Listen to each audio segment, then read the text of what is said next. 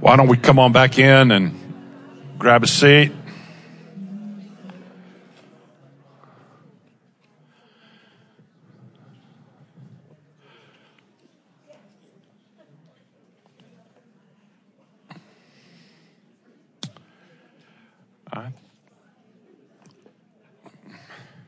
I'm not ready yet, so go ahead and talk a little while longer.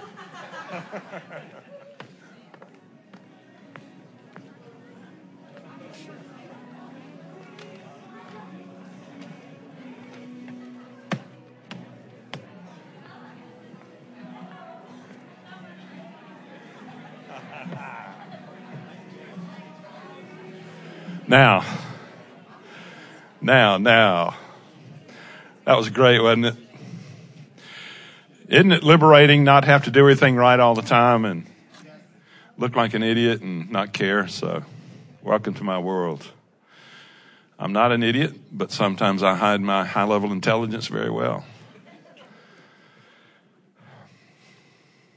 Let me ask this. How many of you were not here last week to see the Big Give video? You want to watch that again? First of all, we raised $30,000 last weekend. And we have $100,000 worth of improvements we'd like to do.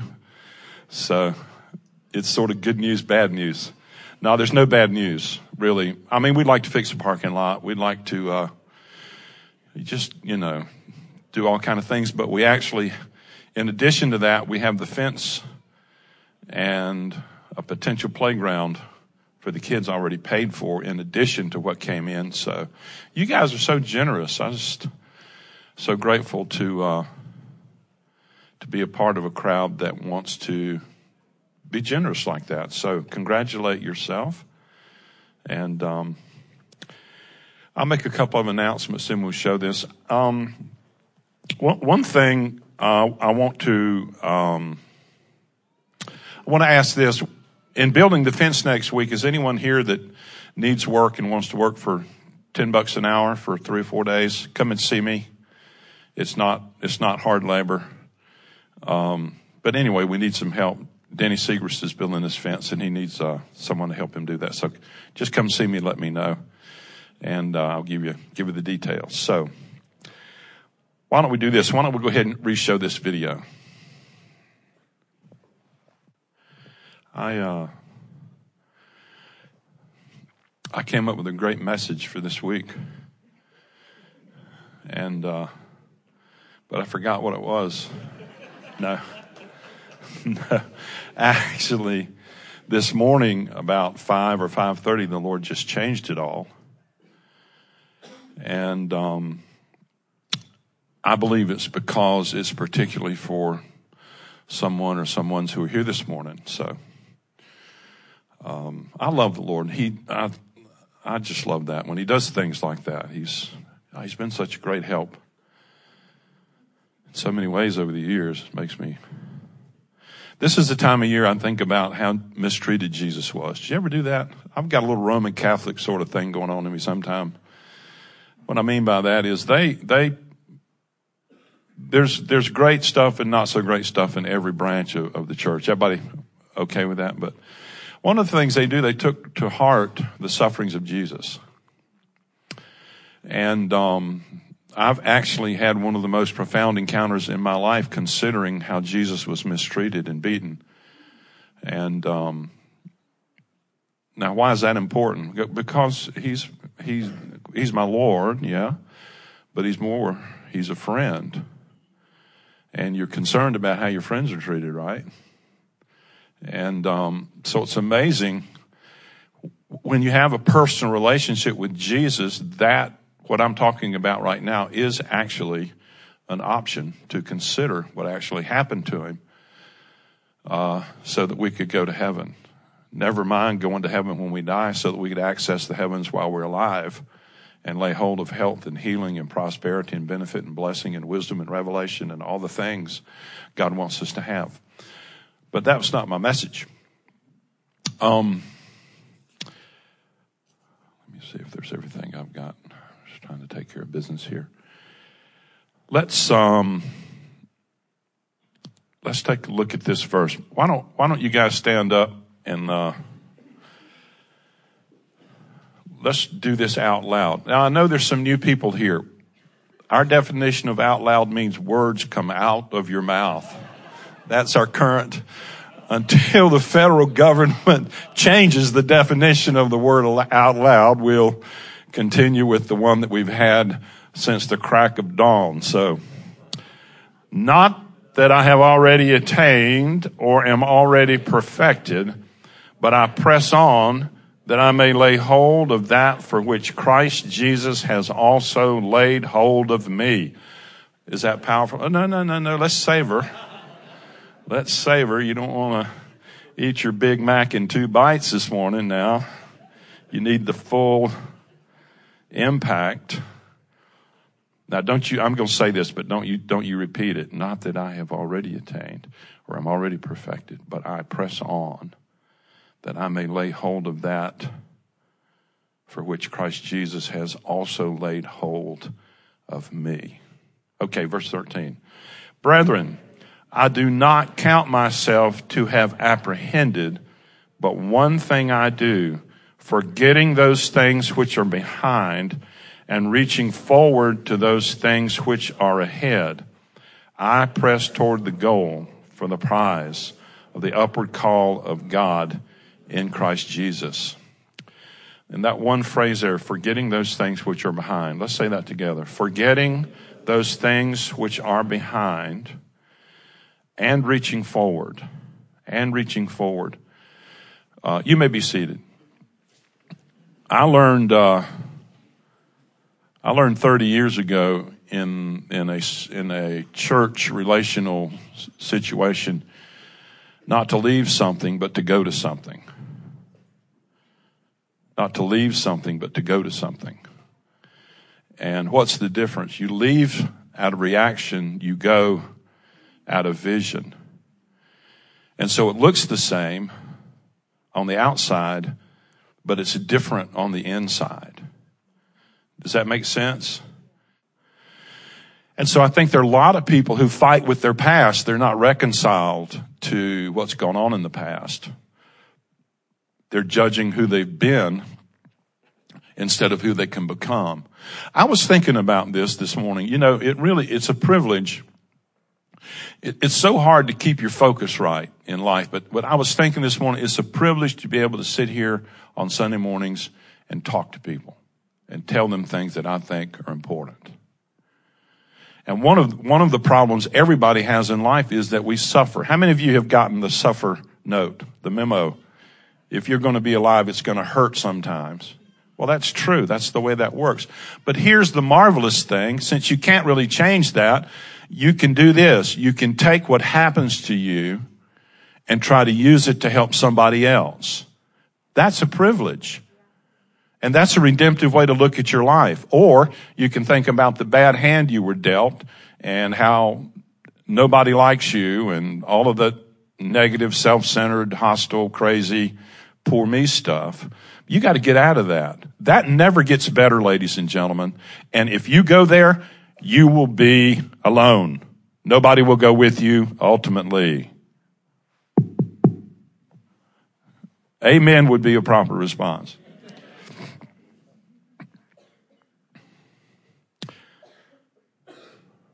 Well, cardinals are territorial, and they're possessive. And you can become this kind of person where for you to succeed, you feel like somebody else has to fail. Pastors forget there are 1 million sinners in Mecklenburg County. They're fighting over the same couple hundred, you know what I'm saying? Oh, they might leave. Well, okay, let them go. I don't want to talk to anybody that doesn't want to listen anyway, frankly. Can I say that? It's too late. In essence, I don't care if you come to church here if you don't want to come. Please don't come here because you hate us. But what I mean is, that's not me being hostile or crazy. It's me saying, if you don't want to be here, you won't get what you come for. It's like in your offerings. If you give your offerings out of compulsion or fear or threat instead of out of joy and generosity, here's the problem. You lost your money and you didn't get a benefit. Amen. Number 2, great opportunity there. Listen, I can't do both sides of this. But I will if I have to. Amen. That was good. Way to go, Robin. That was remarkable.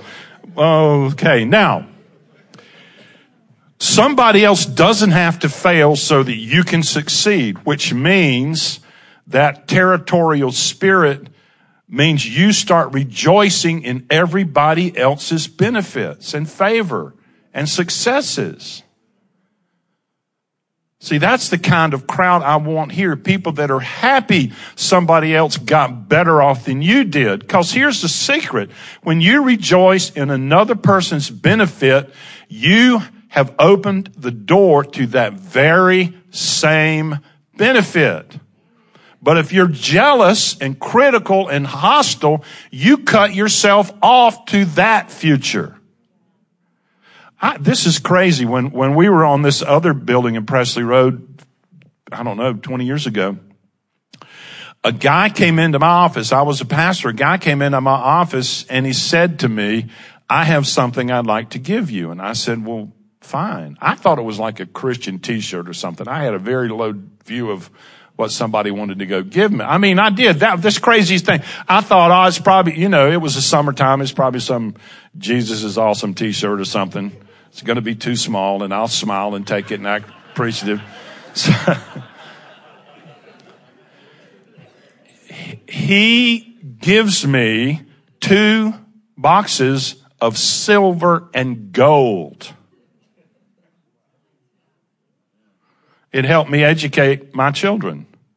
I couldn't send my kids to college. A couple of them didn't want to go. I was happy. Come on. I have to behave.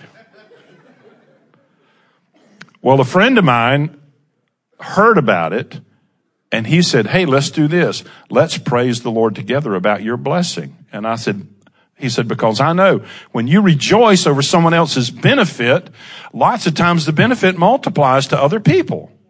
And so we were praising, I was praising the Lord. I had the boxes.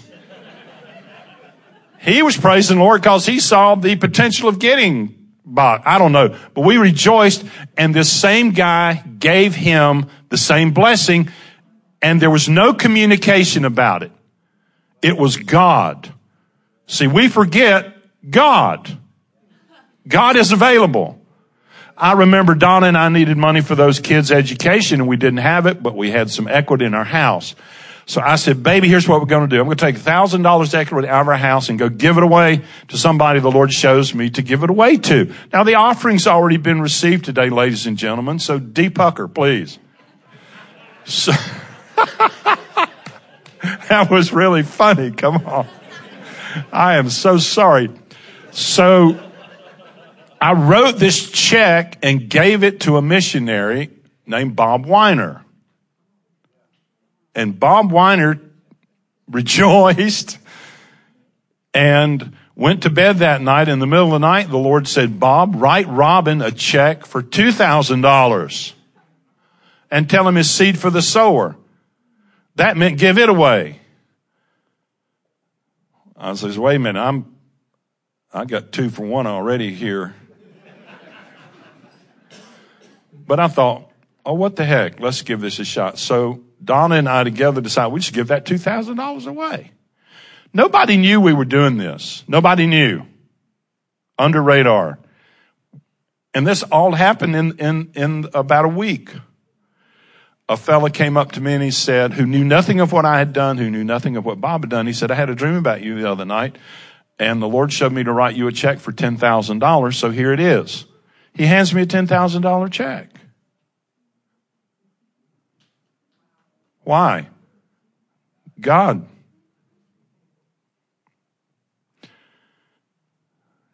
You're thinking, that's 10-1. Yeah, but you got to go give that thing away, man. That's and it may not happen for you the way it happened for me. Cast your bread upon the waters, may return unto you in many days. Say in many days. And the Lord says to him, a day is as 1,000 years. You might get that back in the millennium. I don't know. And if it always worked the way we want it to work, who would not do it all the time? Nevertheless, God did that. God did that. He saw that. He saw my heart, my attitude, my offering, Bob's, and he responded. I didn't set it up. I didn't tell the world, hey, praise God, I'm trusting God. Here's how I'm trusting him, everybody. I'm giving away money because I'm broke. I.e., I'm not broke, ladies and gentlemen. I'm not saying that for now, but you know what I'm saying? No. We forget. God. Say together, God. There is a God. And he takes good records. So, don't be territorial. There's plenty out there for everybody. Look at somebody and say, there's plenty out there for everybody. There is. There really is.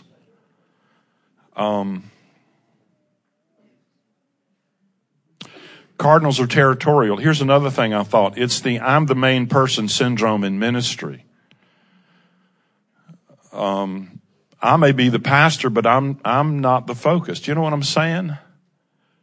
You somehow need to be in an atmosphere where you can grow and develop and become who you are and be appreciated in the process. Now, it's hard to, I walk around and hug people. Guess what? If you never got one, don't be mad at me about it. I can't do it to everybody all the time. I'm just who I am. But you know what I'm saying? You can't live with your feelings on your sleeve because you're going to get your feelings hurt. But God wants you to become everything he's called you to be. He wants to promote you. He wants your life to be continually more and more better and prosperous. Now I know people say, well, you're a prosperity preacher. I have never met anyone whose desire was to be worse off, sicker, more broke, more angry, more bitter today than they were yesterday. I've never met anybody. What do you mean who does not want to do well? If you don't want to do well, you got like a psychoanalyst in your future. Come on. Of course I'm a prosperity preacher. What? Yes. Jesus, was he poor? It didn't seem to matter. He could get whatever he wanted. He had access to a realm that never ran out. Honestly, there is a portion and a place where not being fruitful is an indictment against the Lord. He is not a tightwad. He's not mean. He's not angry. He's good. He's kind. He's generous. But what we think about him up here affects our ability to receive from him the things he wants us to have that are freely and readily available. I'm serious. It matters what you think about God, and it matters what you say about the Lord, and it matters how much you agree with the reality of the Scripture. It does. And if you're in a church, for goodness sake, pay attention. Come on, that was good. Now, driving from the rearview mirror speaks to me. When you're looking in that rearview mirror, if you're living from the rearview mirror, you're basically living from the past. It would be very dangerous to drive your car while looking in the rearview mirror most of the time. You could run off the road. You could run over somebody. But what it speaks of is living in the past.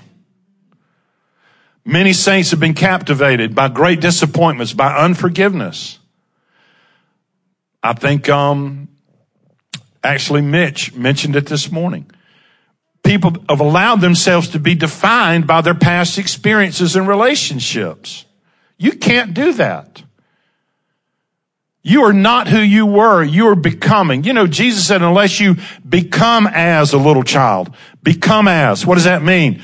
We're all in the state of becoming something. We're not in a state of remaining something. We're all in the state of becoming, and it's either becoming something better or greater or sweeter or something worse. But we can allow only one person to identify us, tell us who we are, and his name is Jesus. Not our past. I have people who still think I'm an idiot from something I did in 1973. And whenever I see them, they want to remind me of what I did in 1973.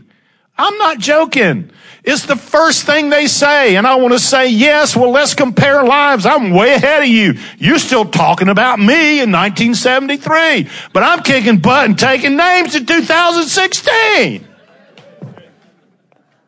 And I don't have a bad attitude about it. Come on.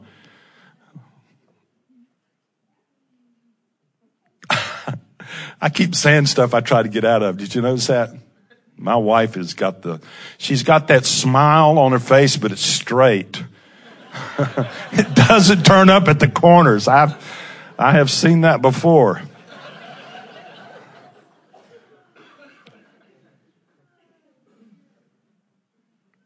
You can't go forward looking backward. Let's say that together. You can't go forward looking backward. Here's a great verse. But Jesus said to him, say this with me, no one, having put his hand to the plow and looking back, is fit for the kingdom of God. But Jesus said to him, no one. How many? No one.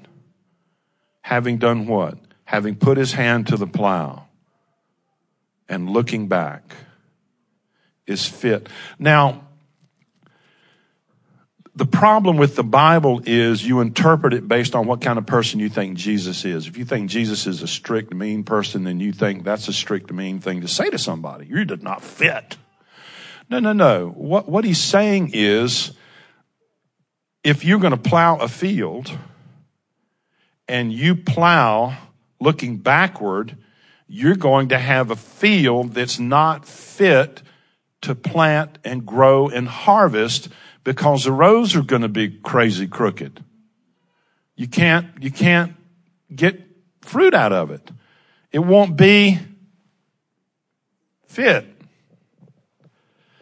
And so that's what Jesus is saying. To be successful in the kingdom, we have to have a vision of moving forward. No one having put his hand to the plow and looking back is fit for the kingdom. It doesn't mean you're permanently unfit. It just means you will never succeed in the kingdom of God unless you have a forward vision, unless you know how to successfully deal with your past. Unless you realize you can't be introspective all the time. You can't be what we used to call a navel gazer. You can't identify yourself based on what everybody else seems to think about you. You need to be a person who is at peace with where you've come from, at peace with what's going on in your life, at peace with people back there to the best of your ability. Now, you can't make them be at peace with you, but that's their jobs. I'm amazed at how many people have arguments with people that aren't even around them. How many of you argue with people in your mind? Come on, raise your hand if you've ever had, look around the room at how crazy you are. Raise those hands and keep them up. Look around. How many of you would like to know how to stop doing that? I would like to see a show of hands for those who would like to. Okay, here's how to quit doing it. They're not there.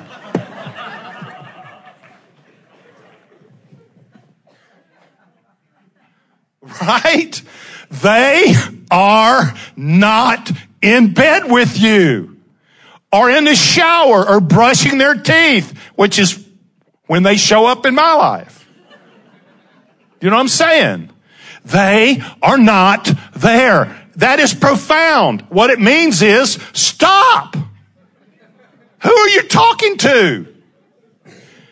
And if they were there and they're not, they wouldn't care. They don't care about you. They don't care that you're upset with them. They're off by themselves talking to somebody else. Who's not there? Say it with me. They aren't there. So stop. I had that going on this morning. And I was imagining a person saying something that they didn't like. And I was giving arguments about why I either didn't care or I shouldn't care or they shouldn't care. And it's like the Lord was saying, who are you talking to?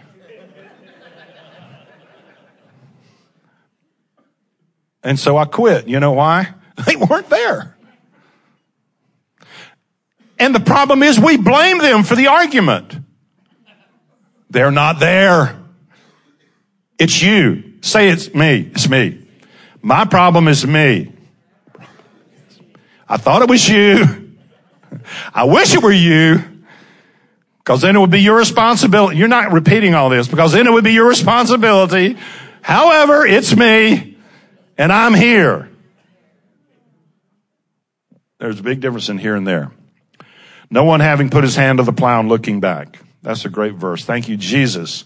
We need vision for life. The field wouldn't be fit for sowing. You can't move forward looking backward. Best way to plow a straight row is vision. You set your sight on something ahead of you and you plow to it. That's an old farmer's trick. That's the way it works.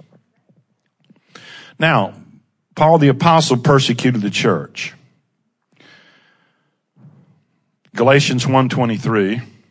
Can you imagine Paul's life? He spent, I don't know how many years imprisoning or perhaps even murdering Christians. And then he became one. Everybody was conflicted. Everybody was conflicted about that but Jesus. Jesus thought it was a good idea. Paul couldn't figure out what happened to him. Everybody else thought, I'm scared. I'm not having anything to do with him. He could be faking. But they were hearing only, he who formerly persecuted us now preaches the faith which he once tried to destroy. Here's what Paul wrote from prison, though. And it's these things we have to live out that have the most power. You've probably heard this somewhere before. Brethren, I do not count myself to have apprehended, but one thing I do. Forgetting those things which are behind and reaching forward to those things which are ahead. I press toward the goal for the prize of the upward call of God in Christ Jesus. See, Paul had lived that life. He was in prison thinking about what was important to him.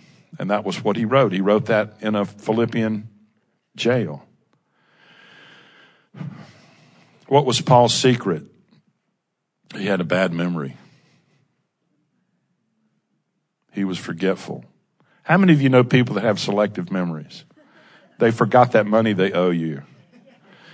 Well, you need to have a selective memory. You need to forget those people that offended you. You need to forget those people that you thought didn't do the thing they should have done for you. That's holding you back. It's not holding them back. It's holding you back. One guy said unforgiveness or resentment is like drinking poison and waiting for the other guy to die. It doesn't work that way. You die. You can't afford it. You can't afford to hate anybody. You can't afford. You know, the thing that scared me so much about the political season was how many good, godly people were getting slimed through Facebook and all the craziness that was going on and feeling justified and being mean and angry. You sacrifice your future. Do you understand that? You can't be angry and mad with people and say awful things about them and be negative and critical and then be happy later. It does not work that way. You sacrifice. And the problem is you can feel this self-righteous thing just giving you some energy, which later turns around and chews you up and eats you. You can't afford that. You need to do everything in your power to be happy and love everybody. Everything in your power.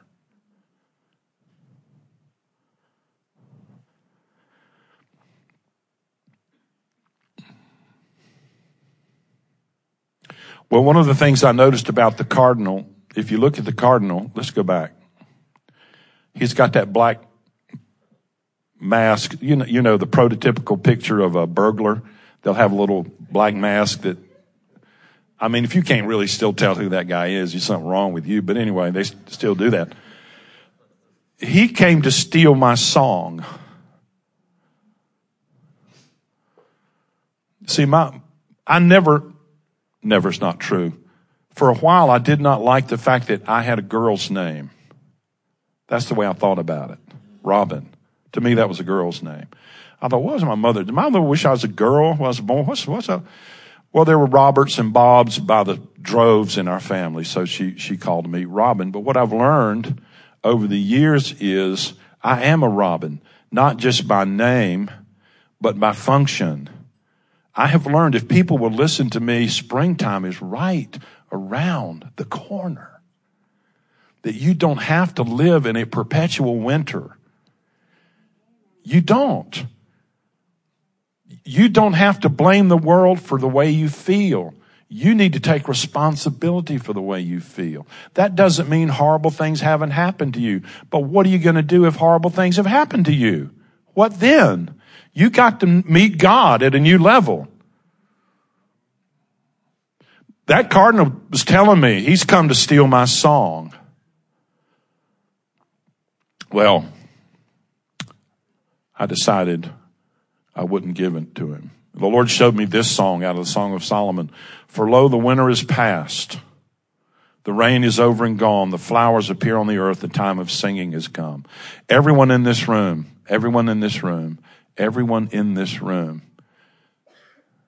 has potential for entering into a new springtime. Do you understand that?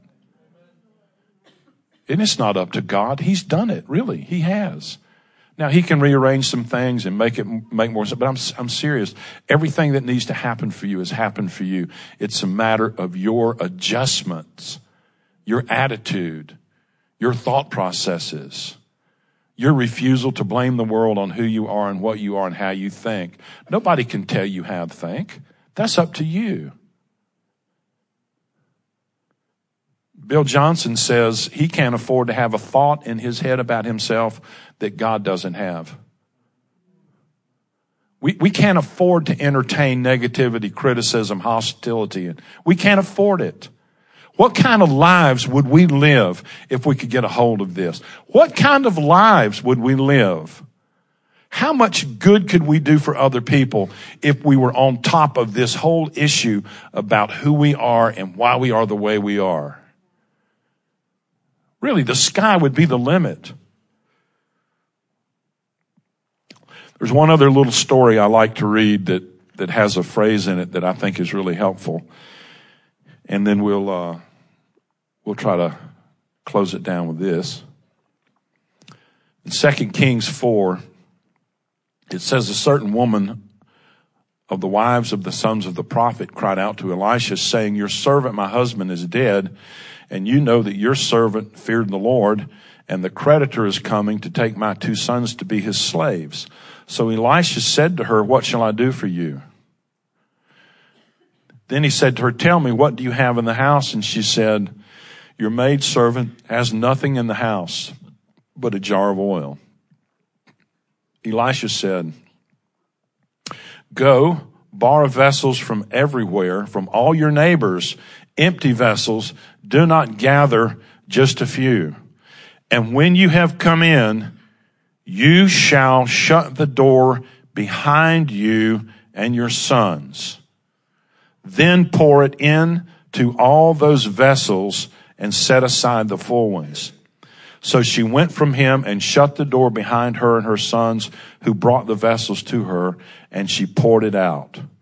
Now it came to pass when the vessels were full that she said to her son, bring me another vessel. And he said to her, there is not another one. So the oil ceased.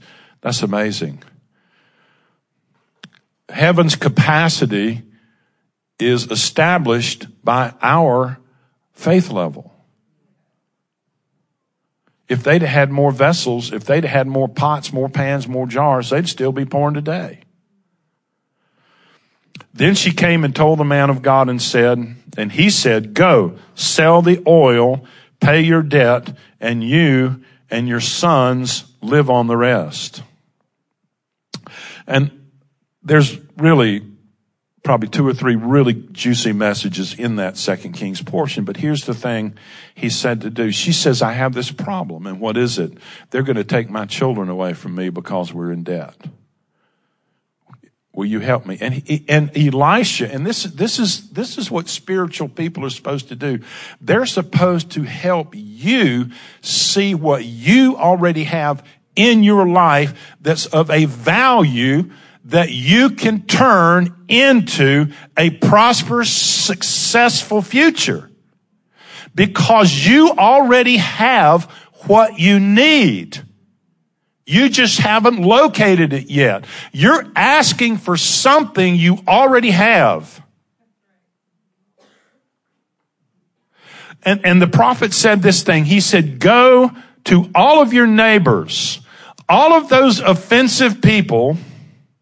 Yes, that woman next door whose dog bit your son in 1928. Go over there and get every empty pot they'll let you have. And here's what I want you to do. Take that little nothing. Look, take that little thing you call nothing. Say you call nothing. You call nothing. You and your sons get in that room and do what? Shut the door behind you. You have got to shut the door behind you to position and posture yourself for an outpouring and a future. And the only thing in that room from behind you are your children and somebody else's pot. What is that? Here's what it is. Anything anybody ever did to you that hurt you or wounded you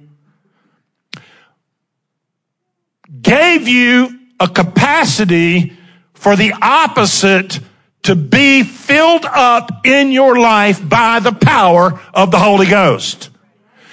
The degree of your ability to succeed and excel in love can often be identified by how awful things have happened to you. All you should ever take from any of your old past relationships is a capacity to succeed. A way you look at what really happened. You have to posture yourself with all those events in your past so that the only possible outcome will be it's a place for God to fill. So that you can take what you have back out in the world and help somebody with it. Does that make sense? You've got to shut the door behind you. I want, can I have 3 more minutes? Is that okay? I've got one more thing that's so powerful.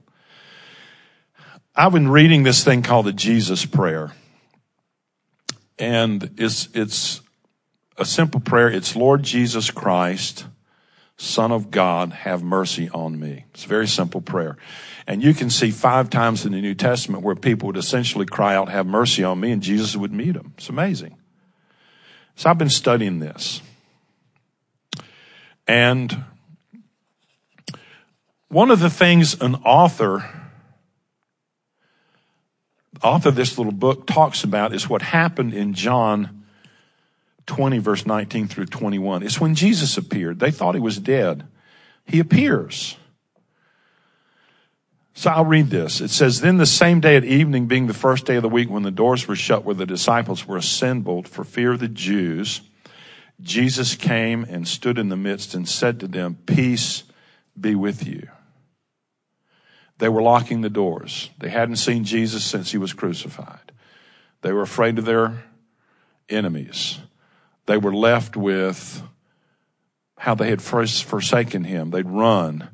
They'd done everything wrong. And now they were being pursued by the enemies of Jesus.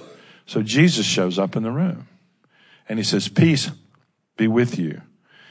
When he had said this, he showed them his hands and his side. And then listen, then the disciples were glad when they saw the Lord.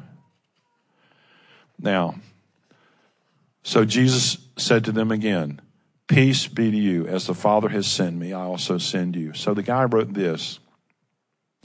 "I often think of the moment when he appeared in the upper room to the astonished disciples, huddled together in despair. The doors locked for fear." Listen to this. "Nothing in the past," nothing where? "Nothing in the past but the knowledge of their own failure. Nothing in the future but the loss of him. Like waking from a dream into a deserted world." That's what they felt like after the crucifixion of Jesus. There's nobody in the world that could have felt any worse than they did, hardly. Suddenly, he's with them, and his first words were not, "Where were you when I needed you? You've let me down." No, his first words are shalom, peace. That peace which enfolds heaven and earth and brings everything and everyone back into their rightful place. He said, "Peace be with you." Even when he talked to Peter in John 21, I think it is, he asked Peter 3 times, "Do you love me?" And it's equal to Peter having denied the Lord 3 times. Even before he asked him that, he fed him a good meal.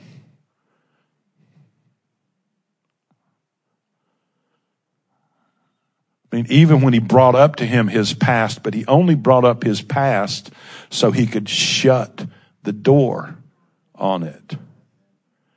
Not to remind him he was a failure, but so he could shut that door. Then he shows him his hands and his side. They can recognize that it's Jesus, and that the wounds are healed, and he has passed through death itself.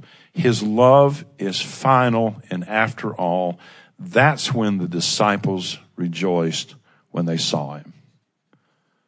I don't care who you are and what you've done. The first thing that ever comes out of Jesus' mouth is not about that. Because that doesn't help. It only helps if you can shut the door on it. Here's what helps. Jesus really loves you. I mean, in this season, my goodness, Passover, Easter, resurrection, whatever you want to call it, in this season, the sufferings of Jesus were real.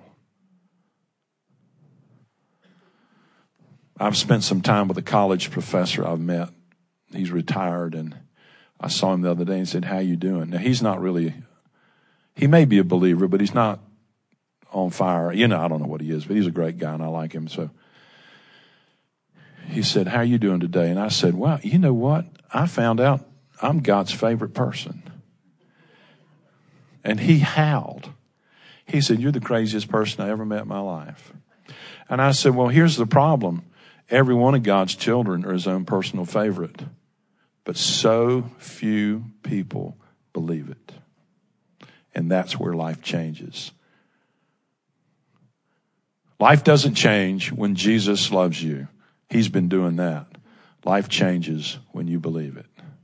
Life changes when you know it. Life changes when you get the message. Life changes when you know he loves you, warts and all, past, present, future, whatever. And that's a good word. That's a good word. Okay. Amen? Amen. Yes, let's clap and make me feel good. We do have ministry teams today. If anyone would like prayer, please come forward right over in this part of the auditorium here, and we will have some people with you shortly to pray for you and help you. Okay?